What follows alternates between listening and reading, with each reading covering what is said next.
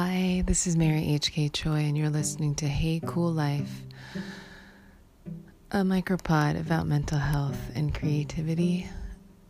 The date is February 13th, 2019, and this is episode 40.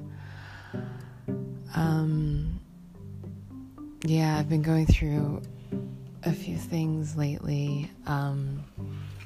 There's this weird feeling where I am copy editing my second book, as I've shared before, and it's really an interesting process because there's this person who, you can accuse copy editors of being pedantic or niggling, but you have this person whose entire job it is to be really precise about the language, and that feels like such a micro thing, and it almost gives you the impression that the book is almost done, or that it's virtually done, like it really is the literal dotting of I's and crossing the T's. And yet, truth be told, I'm in it still rewriting chapters, still rewriting conversations that I don't, not necessarily that at this point that I don't feel strong, that I don't feel are strong enough, but more that they could be stronger. And that's always tough because I don't know how much of that is just my obsessive nature or my addiction or my desire to control or self-flagellate when I'm anxious or something feels too overwhelming.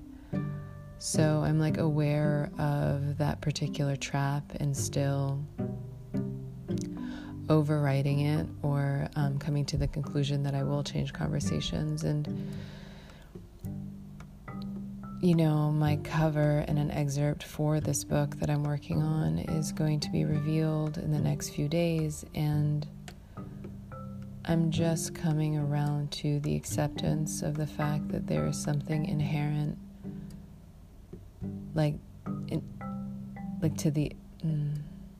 in the essence of publicizing a book that makes you live in the past and the future. I've shared this before and I'll repeat it again only because it's amazing to me what gets through to me on some days and what doesn't on others. But I've said on the pod that living in the past will make you depressed and living in the future will make you anxious. So what choice do you have other than to live in the present? And I try to sort of apply that and I try to live by that. And so it's really hard for me, and I have true resentments and this bratty thing that happens where I'm this is unfair, which is really when I know that I need to hit pause and just let myself write out that feeling, but perhaps not apply any actions to those thoughts and not apply any addictive behaviors to that to make it worse. But yeah, I'm, fixing things that I wrote 7 months ago and feeling emotions around where I was 7 months ago, which not coincidentally is around the time I first sought recovery. And it's about how long I've been sober and not really in my eating disorder. And so a lot has changed in the last 7 months, and that's really reflected all over this manuscript. And so, I am plunged repeatedly into the past and my capabilities in the past and my thinking processes in the past. And then, you have this reveal of a cover and words from a book that I'm not finished with yet. And then even these copy edits that almost pulls me into the future too, because it almost speaks to a manuscript that here's that word should be further along than I feel it to be. And so I've been very, very anxious and finding it really hard to be where my feet are and to be in the present. And obviously that affects my relationships and the people around me. And It affects my desire to meditate or not meditate. It affects my desire to make a micropod or not. And I'm just trying to find some acceptance around that and some self-forgiveness and some compassion. And it really sucks. It's like, I feel like, well, to be fair, this isn't really my fault. But it is reality. It is the reality of publicizing a book. It is the reality of writing a book that you have to publicize it. Like, as much as we would all love to finish something that is artfully adventurous and risky and scary and be done with it and then toss it into the ocean. That's not what a lot of us sign up for. But it's funny. I was kind of slowly getting back into the rhythm of things that I know work for me, which is that yesterday I got a good outside unit in, which was that I went for a hike. And I'm really grateful to hikes because your brain goes into that meditative, repetitive state, especially if it's a hike you've been on before.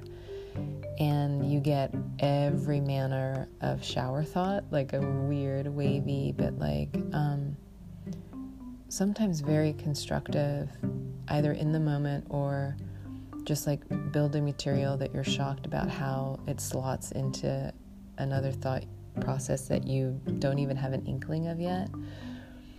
But I found some insights around sections of the book that I really wouldn't have had I soldiered through or white knuckled my way through it. And having that gentleness and compassion for myself and knowing that I needed to make the circles less scribbly, I went outside and that was a good 3-hour time span between the driving into Joshua Tree National Park and then doing the hike and coming home and all that.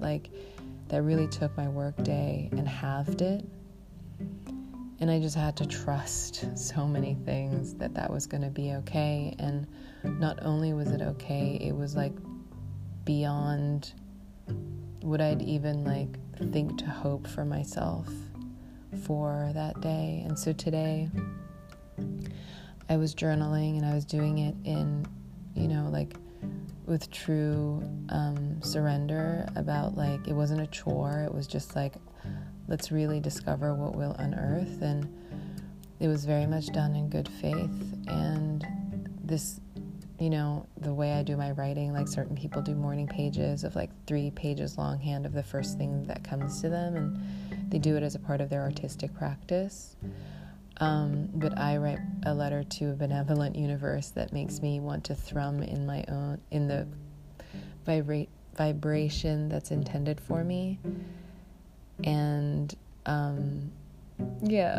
that's just what I believe or choose to believe. And then I write the universe's letter back to me. And in the universe's letter back to me, there was this thing that I wrote to myself, and it was a question, and it was what if your final book is imperfect? The final version of this book. After copy edits, after I've read the book aloud to myself to hear little trip-ups in syntax, after I've downloaded it onto my Kindle and speed read it, after I print it out and read it on page, after I do all of these things that I know to make the book as precise as possible, what if after all those things it's still imperfect? And that scared me. And that inquiry only came after I was writing the letter to myself, being you're going to be imperfect as you deal with your partner today. You're going to be imperfect in terms of how productive your thinking process is. You're going to be imperfect about how you reach out to people to help and to be of help. You're going to be imperfect around your food and your obsessions around your body weight. And you're going to be imperfect in your work and any meetings or phone calls that you have to have. And so it is not a wild thing that you will be imperfect in the book that you really, really want to be perfect, or that a part of you believes can work hard enough and dedicate enough to make perfect. And like that surge of fear where I was like, oh no, like as an imperfect person, it is absolutely the course of what the universe intends for your book to be imperfect. And like, yeah, that like scariness is such a telltale signal that part of me believes this book will be perfect, and that part of me will be disappointed and tough on myself and suffer if this book is imperfect. And there's nothing to be done for that other than to acknowledge it, other than to speak its name, and other than to commit it as something I believe that intellectually, like, I know to be false, and just to sit with all of this. I've said that, like, you know, holding space for things and other people and things other people share with you is really important, but I think this is a matter of like holding space for myself and just like having exorcised this hope that my book is perfect and this belief that I can make it that way. I just have to sit with it and it's really uncomfortable. And I wanted to share that, and I also just wanted to share some insight around what it's like when you see me on social media and I'm just like, oh, this book, I'm so excited, and da-da-da, and like, yay, 100% thrive, you know, like this is the energy I want to bring into every avenue of my life, you know, that while there are lashings of that, there's a soupçon of that in my life, I'm also like really anxious, and I'm also really just scared, and I'm also in denial about my imperfection, and because imperfection feels so unsafe given how much I feel I'm asking from the world to pay attention to this thing I made. And I wouldn't be surprised if a lot of artists feel that way, and I especially wouldn't be surprised if a lot of sober artists felt that way. But yeah, that's my truth, and I thought I would put it out there in case it serves any utility and in case it makes anyone feel a little bit less alone. So yeah, I really, really hope you have a gentle day, and I hope I have a gentle day, and I hope my thoughts, you know, just go easy, but we'll see. All right. Bye.